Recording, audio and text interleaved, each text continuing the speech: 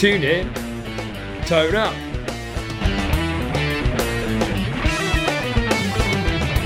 Your one-stop shop for guitar tricks, tips, techniques and advice. With me, Gary Shilliday, and my own excellent teacher, Dan Davis.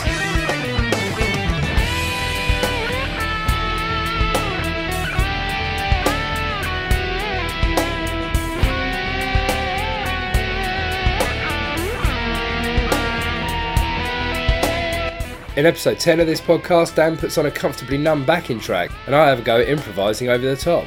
Dan identifies some strengths and suggestions about my playing, leading to some outstanding advice on using themes to create interest and help in the moment.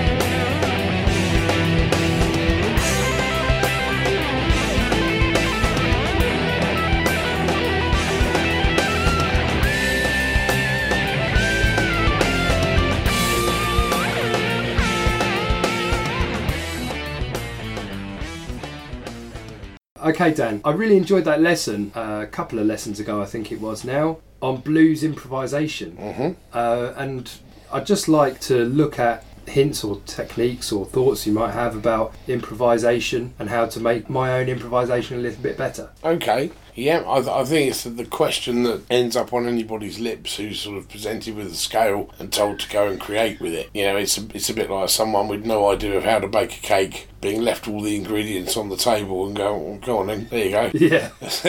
What the hell going to make will not be edible.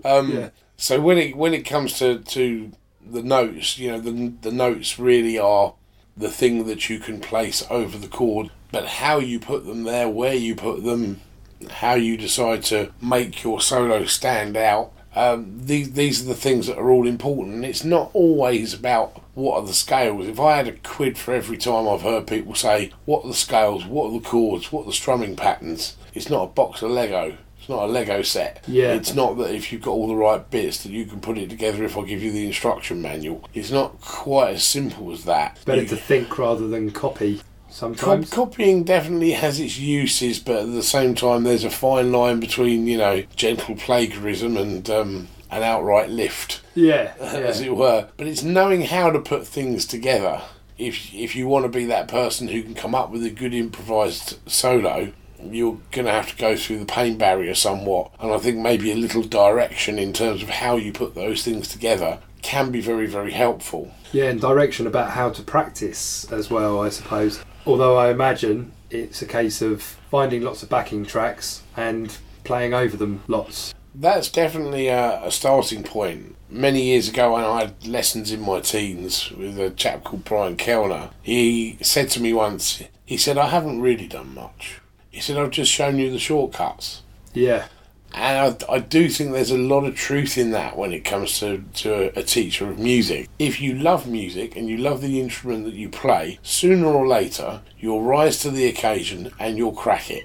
I know Dave Grohl from the Foo Fighters said, I never had a lesson. So if he said if I wanted to get good at something, I just carried on until I got good at it. And there's a lot of truth in that statement. You know, you do have to hammer things, but also a guitar teacher can guide you, you know, into you know, sort of maybe finding more constructive, more economic ways of getting to the end game. You know, which is maybe producing that solo that's an absolute corker. I think it's good as well to sometimes maybe look at other people's solos and how they are put together and constructed. And there are lots of different kinds of solos. Let's clarify as well what we mean by improvised. What to you is improvised? If I was going to say something was improvised, properly improvised, I would say that it's not been fully pre-planned. It's not been written note for note. If it had been written note for note, I would call that you know, regurgitating a solo that's been written, and I'm sure it's a good thing to do, but I would say improvisation is coming up with it on the spot. You're probably repeating like licks that you've learned, right? But you know, improvisation is coming up with that on the spot.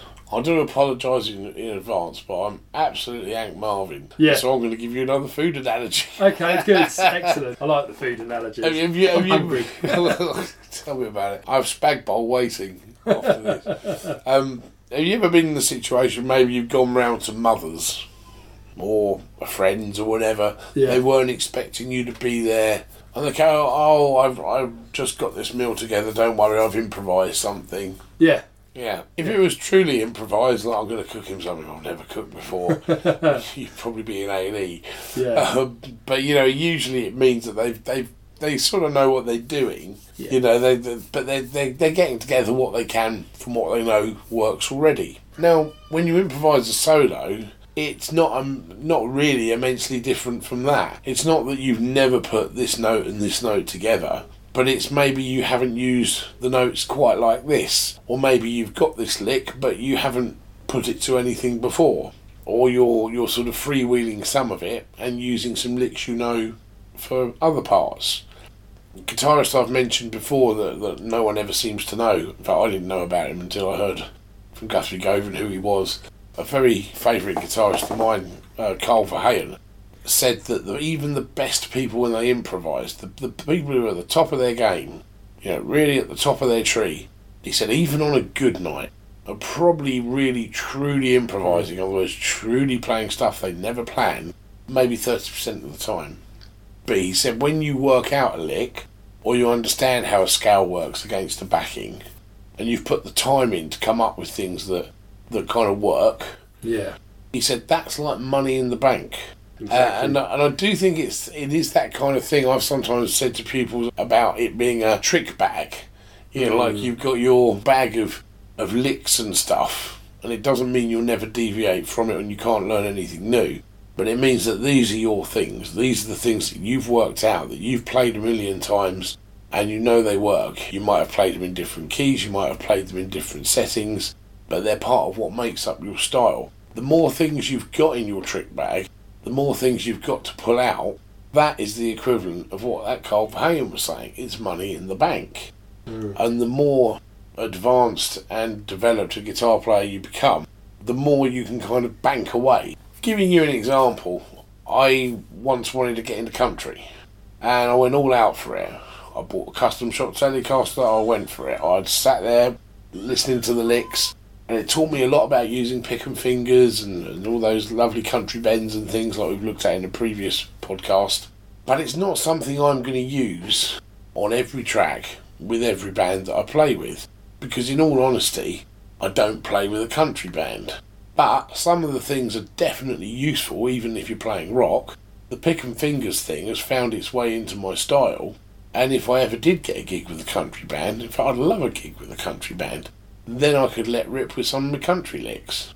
So any Brighton country bands listening in, give us a call. Employ me. I'm not too bad.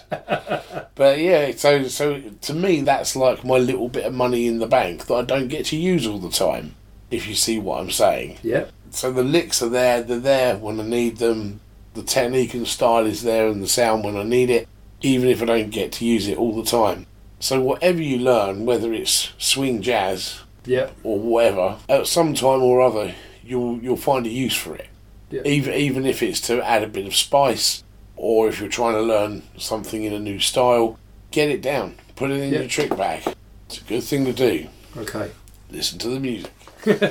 So, I want to find a good backing track for us to work with, and to start with, I'm just going to let you play over it. What sort of backing track do you want?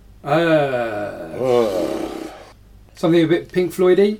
Like a bit of Comfortably Numb backing or something, if you've got that. Oh, right, I hear you. Could try and remember the chords. It's good to know the chords first, isn't it, as well, of course. That was something I was going to get into, because of course we haven't actually played a note yet, but you're absolutely right. Yeah. Comfortably Numb is a good backing track to start with. We're talking about the solo section, because it's an ever-revolving piece of music that goes around and around and around, and it doesn't deviate too much in its intensity. Really, the drama is brought to the table with the guitar playing. Yeah. So it's all down to you. So it's in the key of B minor. Yeah. Then then it goes down to A, then G, E minor, B minor. Okay. So how this is going to pan out, anything in the minor pentatonic and the B minor pentatonic, B minor blues, Yeah. and also the Dorian.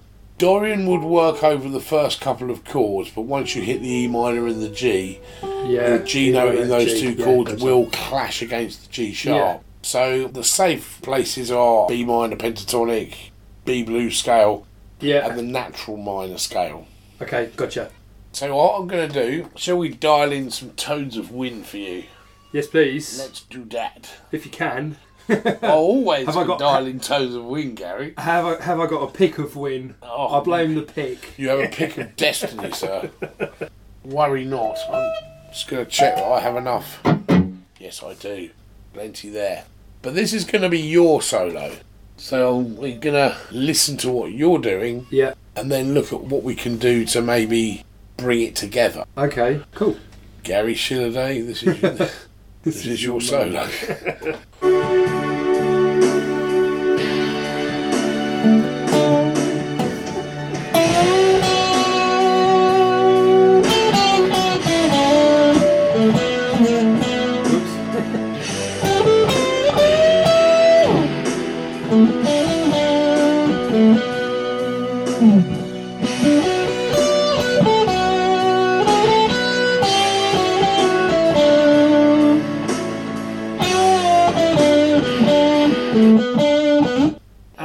Okay.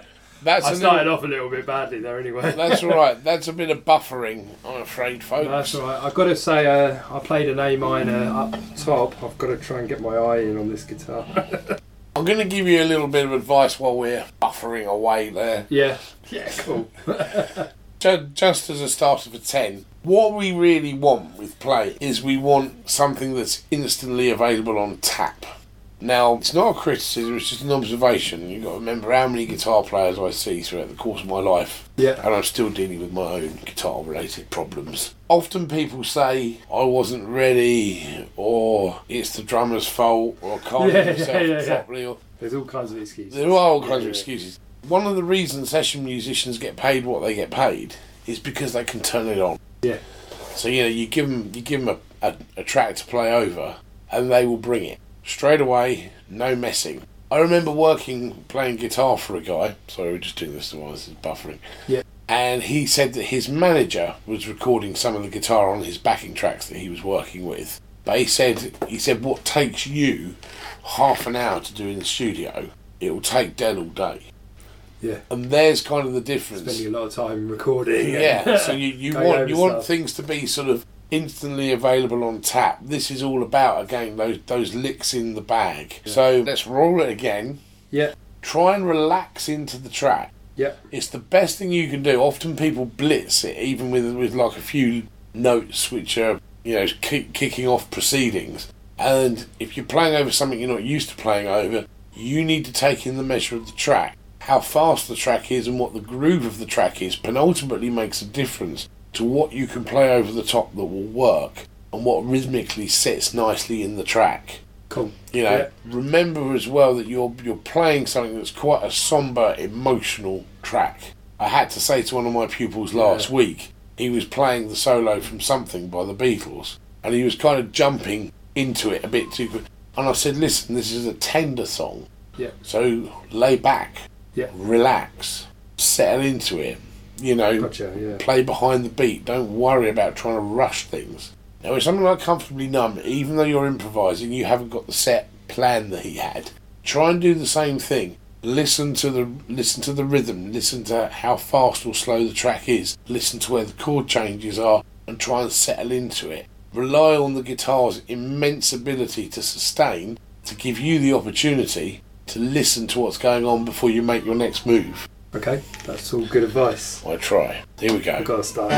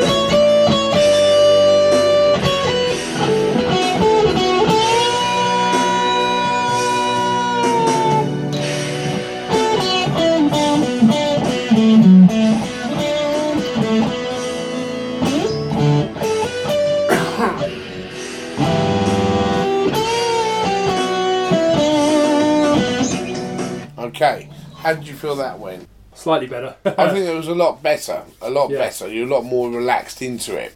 Okay, so I'm sorry if this feels like a reverse role and it's teacher teaching teacher. Yeah, no, that's good. No, that's good. That's what we're here for.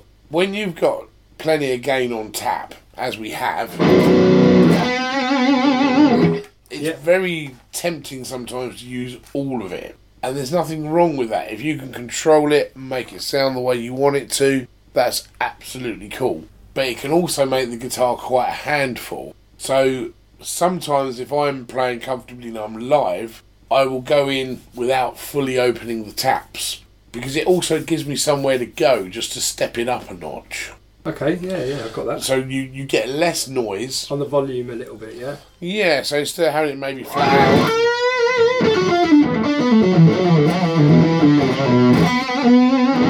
maybe sort of take that down to 5 or 6. Maybe a bit more, 7.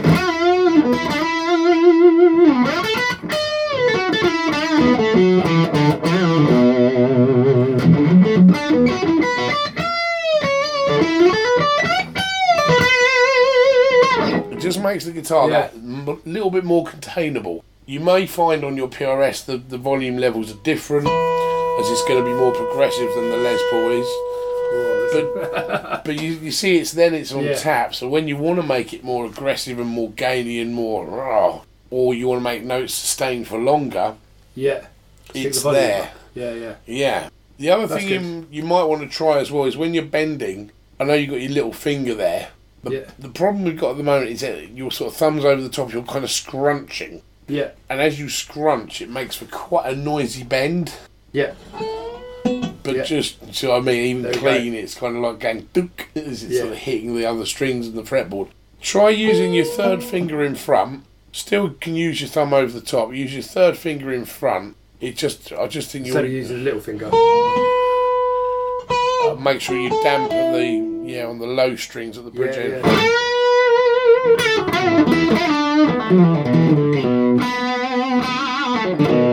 Give that a try. So let's go again.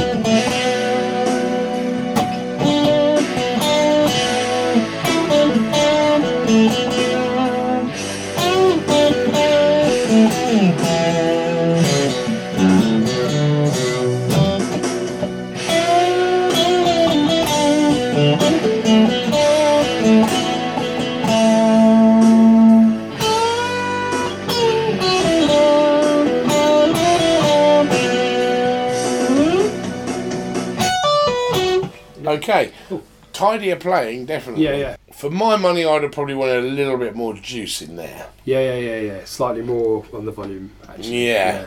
But there again, I can be a bit of a gain monster. But I like notes to really sing. I think with this, when it comes to improvisation, you've got to think as well what is appropriate. Yeah. Like I was saying to you about the guy who was playing something, it was almost like he had this solo to do and he's sitting there thinking, oh no, it's coming up. Instead of kind of like taking in the vibes of the song. Yeah. And unfortunately, what you do when you do that is you subtract from what the song's all about. Yeah. If you've got an aggressive raw song, play aggressively. You know what I mean? Steve Vai famously said the art of rock guitar is making it sound as out of control as possible while you've got it totally in control. Nice. And I amen to that. Yeah. Bang on the money. But yeah, even Eddie Van Halen was falling down the stairs. We've got some quotes there. Absolutely. There's a lot of truth in that, but you have to take in the vibe of the song. With something like this, like Comfortably Numb, it's a kind of It's almost like Dave Gilmour's version of Great Gig in the Sky, but on guitar. Yeah. It's got that vocal quality. So bending, taking it down into a technique area, bending, vibrato, melody, making the guitar sing. All of these things, and also at the end of phrases, you can afford to be quite rhythmic with how you approach things. Can I, because I've played over this song a million times on the live band, can I give you my take on it? Yeah, please do, yeah. Okay.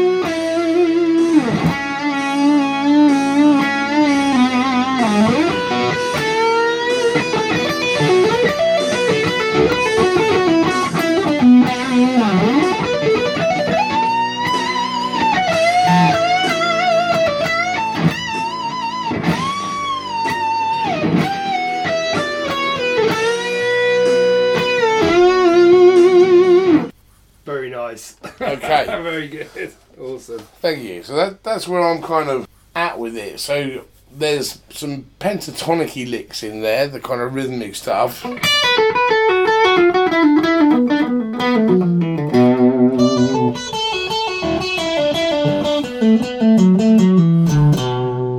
yeah, that kind of thing. We've got some melody.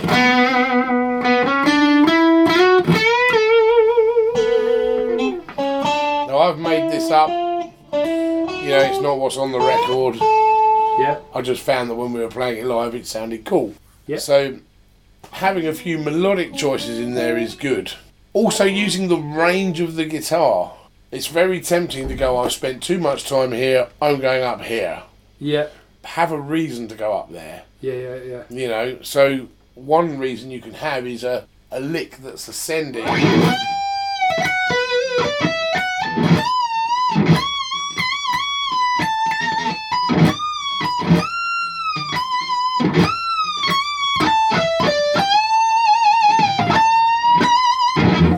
So on. So you're kind of building that climactic excitement within the tune. I think I find that kind of thing quite difficult. Start with one phrase. So rather than sort of bungle your way to the top. Bungle. Rather than bungling your way to the top, start with, say, a pentatonic phrase. Something simple as that. Then work well.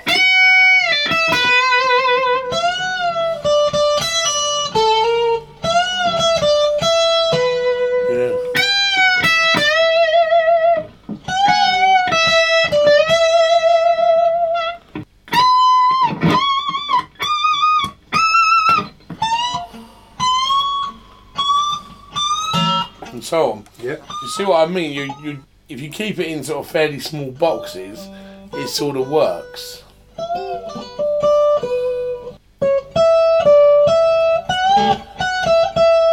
Yeah. With the vibrato, try and do vibrato as well at different speeds. Yeah. Because it's all too tempting to get the sort of, you got a little bit of the old nanny goat vibrato going on. Yeah.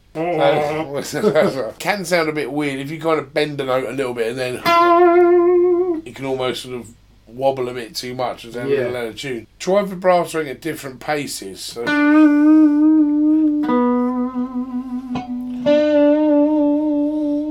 Or even slower still.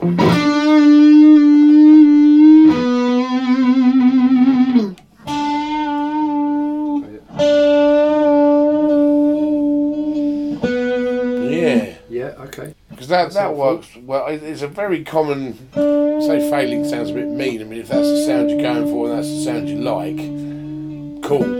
I find sometimes quick, slow down as well. Or? Yeah, I mean, if you're going to do it quick, I like to hear it either quite sort of even, or on the end of a bend. You know.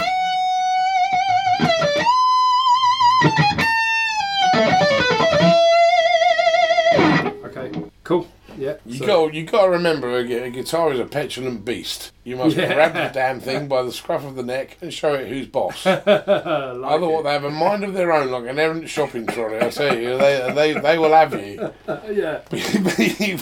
Particularly when you've got a load of game built into it. Yeah. Well, yeah, you got to grab the notes by the balls a little bit and kind of squeeze out of the instrument what you want. You know, and sometimes it means hanging on to notes for dear life, because strings do sometimes want to slip from beneath your fingers and all that kind of thing. Yeah. You know, especially if you're up there under the lights and it's all a little bit sweaty. Yeah. So a guitar like a Les Paul like this is it's a whole hunk of wood, and it does what it wants to do, and you kind of have to fight it a little bit to get out of it what you want. Yeah, gotcha. You know, especially up the dusty end on a Les Paul, it's not exactly a dressed away heel there, is it? No.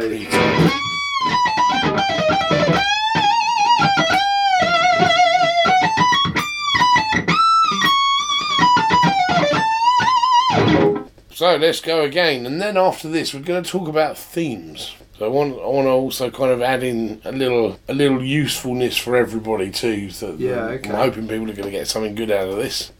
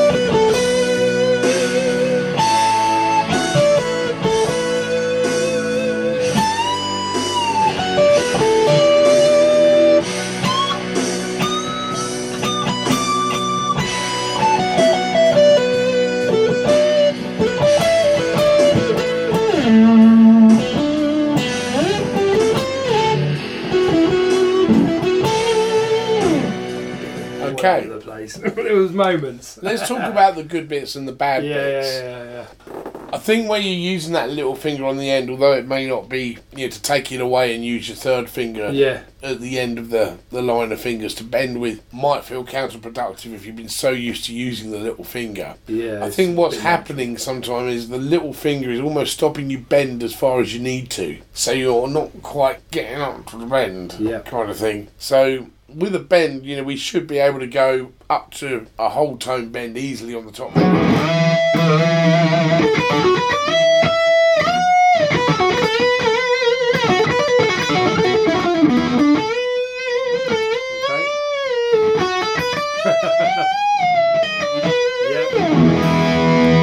So little finger, because it's so short, as we push up, it sort of gets in the way and it makes noise. Yeah. You know, and also it's for most of your pentatonic and your blues licks, it's not going to help you so much. Your first three fingers are going to be more useful. You know? All that kind of thing. Once you get into the more scaly 3-note per string stuff, like your B minor pattern, your natural minor, then you're right, the little finger becomes useful then.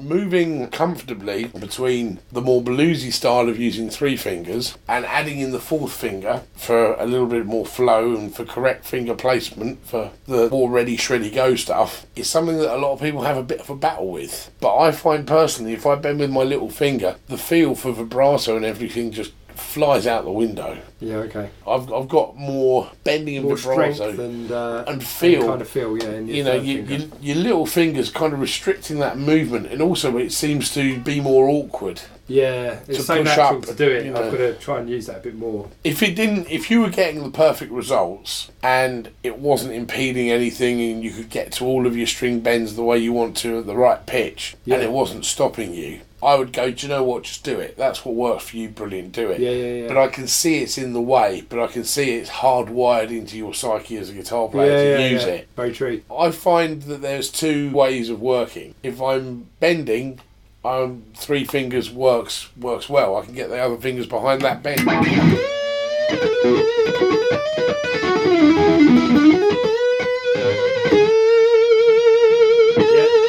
Plus you've also got that Steve Lukather thing where you can add your little finger in. Yeah. But once you start playing the sort of 3-note per string patterns, you know, where you're maybe speeding things up a little bit, the little finger has every right to be there and will work. You know, anyone listening to this, I want to say to them, you know, don't think that I'm advocating that this, you know, my way is the only way forward. Everyone's an individual. So what you, Gary, are having difficulties with on the guitar could be different to other people, couldn't it? Absolutely. If they found a way of successfully bending with their little finger, great. I once had an interesting conversation with Doug Aldrich when he did a workshop. I know we discussed this before, but I'm going to bring it up anyway. And I said, Doug, you kind of got a weird hand position there for bending. He kind of keeps the thumb down, low in the neck, as if he was going to play some shred stuff, and then bends. And there's a few people who bend like that, but it's quite a rare thing. Most people grip the neck like a tennis bat, like me. And he said, I've just got funny hands. Okay. I can't argue with what's flying out of your speakers, and I ain't gonna. So, exactly. You know, if that works for you, mate, more power to you. Carry on doing it. Yeah. But if there's something as a teacher that you see that isn't working, or it's not as efficient as it could be, it's our job to kind of help you change it. Yeah, exactly. Yeah. The good bits. I want to focus on the good bits. Let's look at the advantages. When you were up here, you had some nice phrases going on around the 14, 16, 15, 17 kind of area. Pretty cool. There's some great B minor phrases up there.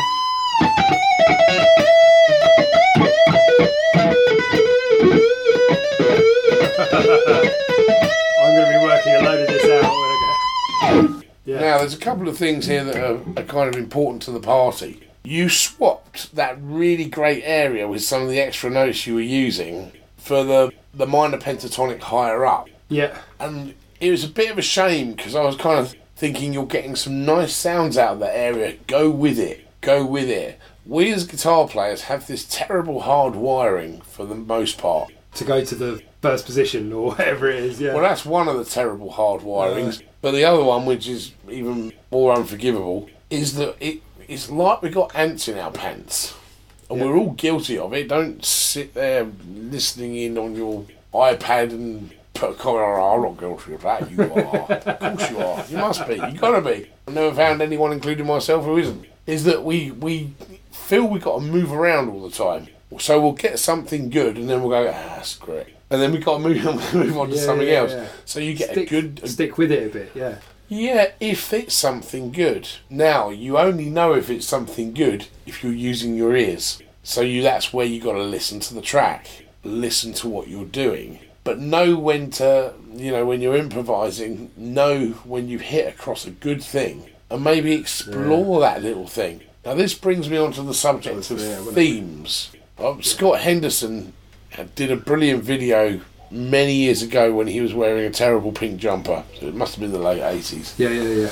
And it was all about what he referred to as melodic phrasing. And he talked about playing over a blues.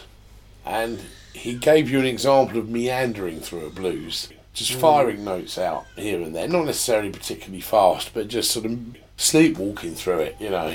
And he said the problem with that approach is that you just played it, you've thrown it out into the audience has just absorbed it, and you moved on to something new. You know, they're kind of short-changed. Your brain and your fingers, your musical brain, is working at 900 miles an hour. They, the listener, who maybe don't play an instrument, they're not thinking like that. Their brains aren't working quite like that. So that's good advice. You need to give people something to latch onto, you know? The phrasing and the themes. The phrasing and the themes. You know, there are times if you're playing something technical that jumping about is cool and it works great, you know, for certain things. But there's also times when if you hit the money shot with a lick, keep on going, milk the idea. You know, what else can you do with this? Can you bend that note higher? Could you get a pinch harmonic out of it? You know, could you end the phrase differently? Could you, you know, I'll tell you what I'm going to do, because you're going to do this in a minute. I'm going to play over the same thing, but I'm going to use the 14th to 17th frets up here that we talked about, and I'm going to play my whole solo on that, and I'm going to milk the idea.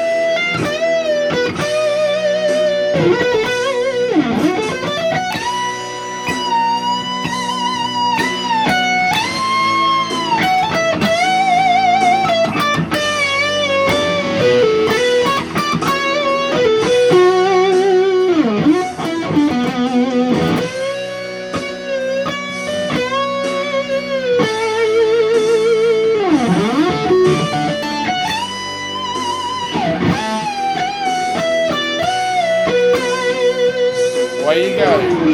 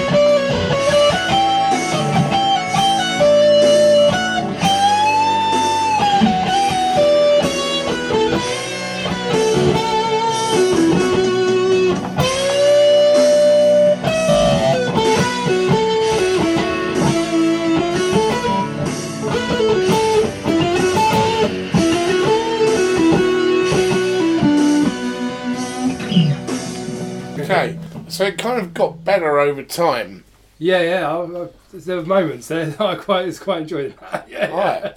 How did you find it being confined to one place? For me, actually, I found that almost a little easier. Like, I didn't have to worry about working out all the extra notes, moving around and everything. And maybe I found it more kind of like you could explore that particular area and then settle on what you liked as well. So that's quite good. From the listener's point of view, you know, if you got to the point where you tidied up maybe some of the rhythmic issues and you know what notes are going to sound like over what chords, because the other thing is, if you've done your homework, that also includes how notes sound over certain chords. Every note has a special sound over each chord in a given key. So if we're playing in B minor, B, C sharp, D, E, F sharp, G and A, and also the blues note even, all have a special sound over each individual chord. So if you played those notes one after another over a B minor chord, they would sound different to playing them one after another over the A chord or the G or the E minor.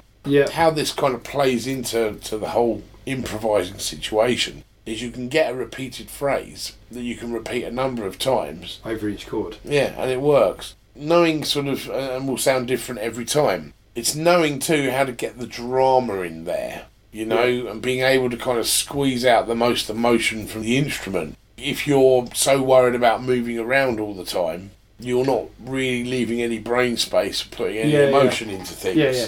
But every song is different. You know, some things it's emotion as in aggression. Sometimes it's a happy song, so it's it's a different kind of thing. So depending on what the backdrop is that you're playing over, obviously that's going to dictate the notes you can use successfully without sounding like a car crash. But it's also going to dictate the mood. You tell me this much, okay? Sorry, depth charge people. Bring it on. Bring it on. Bring it on, the Jaeger bomb. Yeah. So when we make music or play an instrument, give me the top 3 reasons that we want to play an instrument well and want to go out and gig or want to make a record. Reasons that people have. Or your reasons. Yeah, my reasons. Your lesson, your reasons. That's epic, isn't it? I hope so.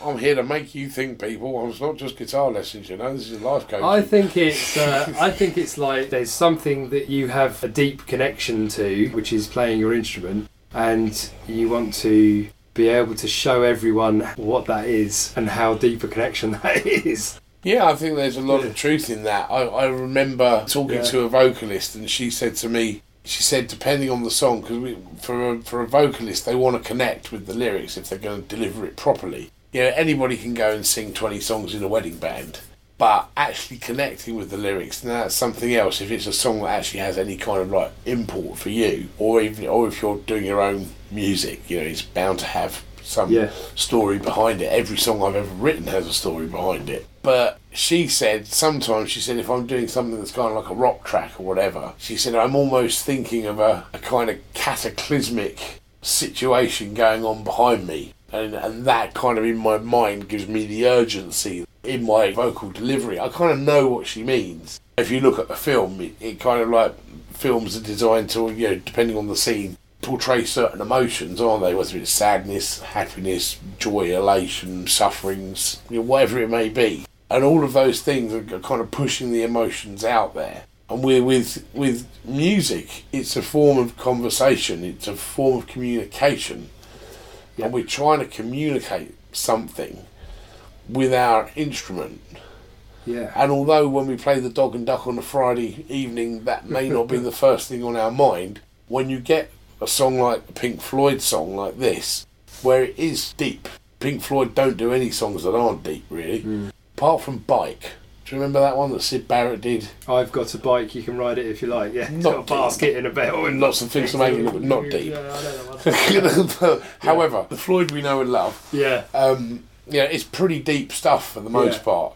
And the lyrics are quite interesting when you read them, you know, in a lot of their music. And, you want to mirror that, don't you, on your instrument, I suppose? You do. You're trying to communicate to people what the song's all about. If I'm playing over a rock track and it's going for it, I want some fireworks. Yeah. Whereas on a song like this, it's on fire in a different way. It's an emotional connection that you have with the piece that you're trying to get other people to feel. You're trying to get them to feel something. Yeah, that's it, isn't it? That's, you know, and that's definitely. If you can't get something, if you can't get people to feel something with your playing, then you failed. You failed in your mission, Jim. You obviously didn't want to accomplish it. I mean, you want people to kind of be engaged and to like what you do, and also to kind of connect with what you do. You know, if you're playing over a country track, you know, you've often got more jolly sort of licks, haven't you, and that sort of thing. And that's the other thing, isn't it? It's not like showing off, but you want people to stop and listen. Yeah, it's a form of communication, and nobody wants to be ignored. So, you know, I'm not a bad singer, but this does what I vocally can't do. You know, me and a Les Paul and a good valve amp does what vocally I cannot. Yep. It allows me to connect with the audience in a way that my singing voice, although it's all right, will never allow me to do. It's a form of expression. Makes loads of sense. And so it's deep stuff. It is. It's good to think about it. Good to stop and think about it as well. It is. For everyone out there to be doing that too, I think. Many years ago, when I was sort of going around riding motorcycles in a crazy manner, I used to get a bike magazine every month. And there was this article once, and it was all about the different aspects of your riding. Work with me here, there's a point in the end. And it had a pie chart. And in the pie chart there was sort of, you know, road observation and sort of the technique of riding. And it broke it down into all these different things. And it showed a new rider and how much time and brain space he has to put into actually riding the machine and controlling it. And a more advanced rider who's got all of those things down as muscle memory, and how much more brain space he has to deal with everything else that's going on around him. Now, in a guitar playing sense, it's the same sort of deal. The more you get under your fingers, the more brain space you've got to emotionally kick people where it hurts out there, in the nicest possible way. If your fingers will not do what you want them to do, or you haven't spent enough time getting that stuff down, it's very hard to deliver anything with any conviction or emotion. Whereas when everything is there under your fingers because you've honed it enough, you don't need to use every area of the neck, but you need to use the ones that work. You know, eventually you can get to grips with the rest of the neck. But, you know, even finding a small area of the neck and really hammering that, you know, and then move on to the next area and get as much out of it as you can. Milk it. And then you'll find then you can get the more important job of kind of getting the motion into your playing going. The other thing that I think can really, really help, which I do want to cover very briefly before we finish, is themes. Any idea what I mean by themes? I think you mean like phrasing. So there's something which the brain latches onto and is possibly repeated, or I'll play something and then I'll come back to that a bit later so that the audience are thematically... Is that what you mean? Or It could be that. You certainly could do that. That could be part of it. I suppose I was thinking, well, it's a very, very good point you raised there. You know, when you hear in sort of solos that kind of work the same thing repeated, it does kind of like drum it home. I've been giving you some quite drastically different examples. Richie Sambora's solo on Living on a Prayer is pretty much all melody for the most part. And he does have sort of the reoccurring sort of melodic theme throughout. And that kind of makes it tick. You know, Sweet Child of Mine, the intro and the bit that's played over the chorus, which has the same rhythm and culminates in the initial lick of the tune. Again, it's that hypnotic, revolving, kind of continuous theme sort of idea. Don't Look Back into the Sun by the Libertines. It's, you know, sort of quite a trashy sound. It's not my cup of tea, but I mean, it's quite a trashy sounding song. I've played it at weddings and things. But again, the guitar has that kind of... If I played it... Yeah, I know.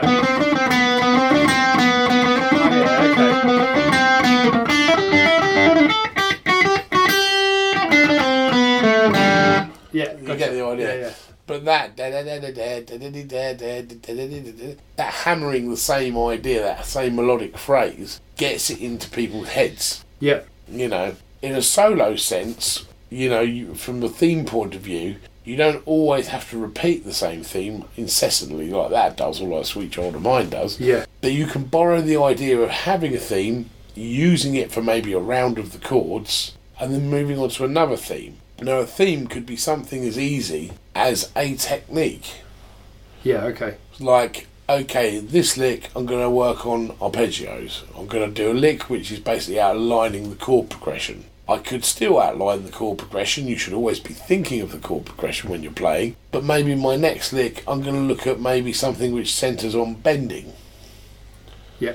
You know, or I'm going to do a lick that's ascending, or a lick that's descending. I'm going to do something more rhythmic. Slides or... Yeah, so like, okay, I'm going to play this backing track, and what I want you to do is you can tell me what themes you want me to play, okay? And for each round, I will play whatever theme you ask. Okay.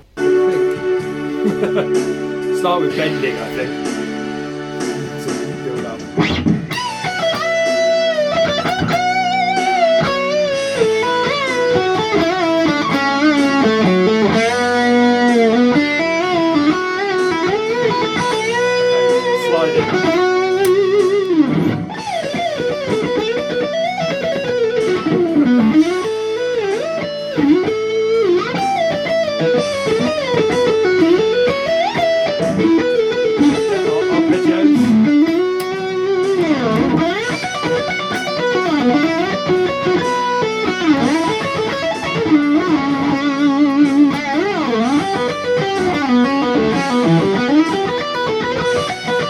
Something with tapping, maybe?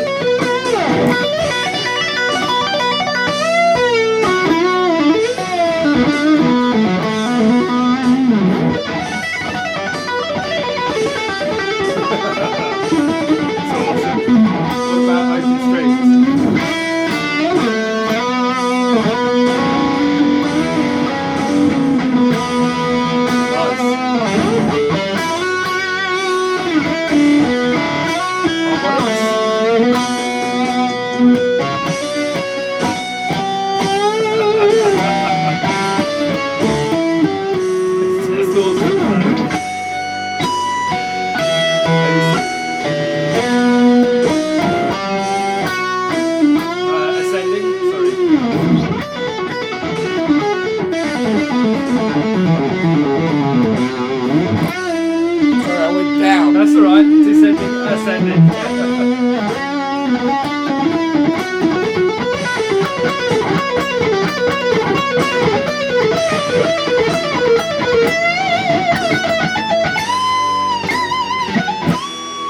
String skipping.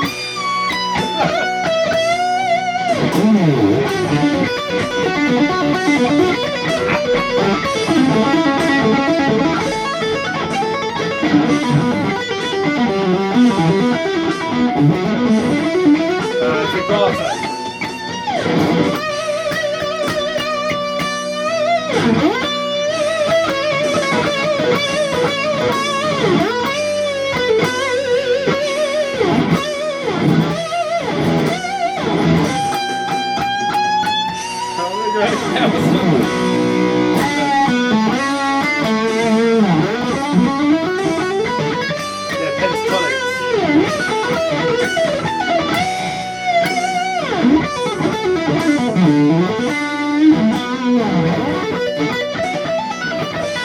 Centering on the blue side.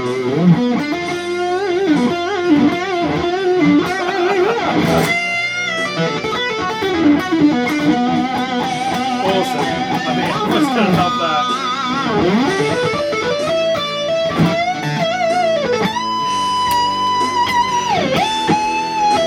Anybody else?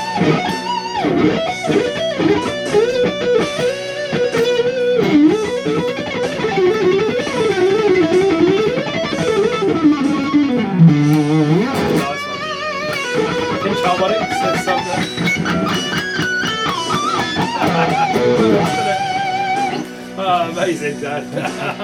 Fantastic. Thank you. You get the idea, though, if you give yourself a theme to work to, yeah, you're less likely to run out of ideas. Yeah, it's a brilliant idea. And also, even if you sit there, you know, when I used to record at home, I was saying this to a pupil earlier, when I used to record a lot at home, if I was just sort of getting something together, and it's just a rough and ready thing, I would write on a piece of paper all the techniques I wanted to get in it.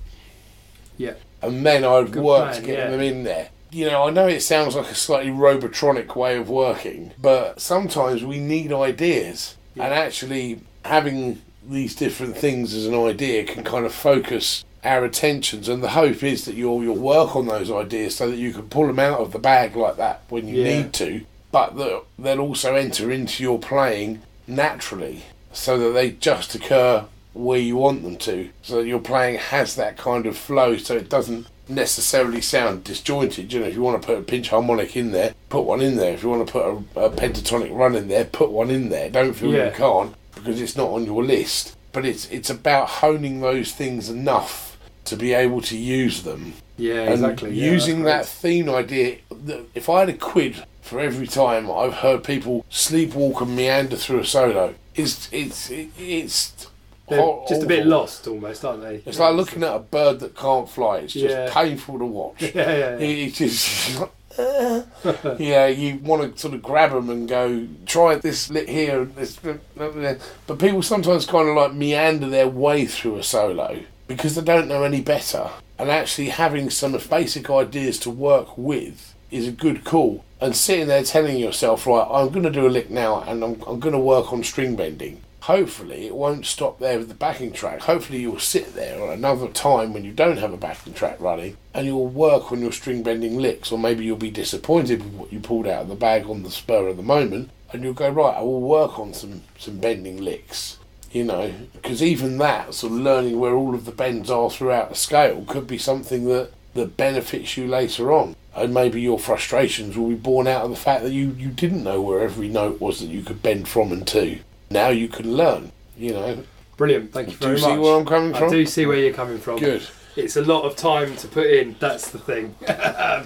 but there's shortcuts there. And literally I can, to be honest, listen back to that list of things I just called out for you and turn that into my own list. And then I've got a backing track, Comfortably Numb backing track, Paul McDonough, and I can just play that and go over it again and again. So thank you so much for that. It's brilliant. No problem. I hope you get plenty out of it, and I hope everyone else out there gets something out of it as well. I think it is the $6 million question. You know, I've got these notes. What do I do with them? Well, hopefully now you'll know some of what you could do with those notes. Yeah. And maybe ways of putting them together. Yeah. So they're in a musical format. Oh, nice one. Thank you. No worries. Stay tuned for more episodes, jams, improvisation ideas and well-informed thoughts about amps, pedals and guitar gear. If you enjoy this podcast, then leave us a review on iTunes, find us on SoundCloud or see our website at tunein.toneup.com. Here you'll find show notes, tabs and other resources. I hope you're finding these lessons as interesting and useful as I do, and if you have any suggestions, we'd love to hear them.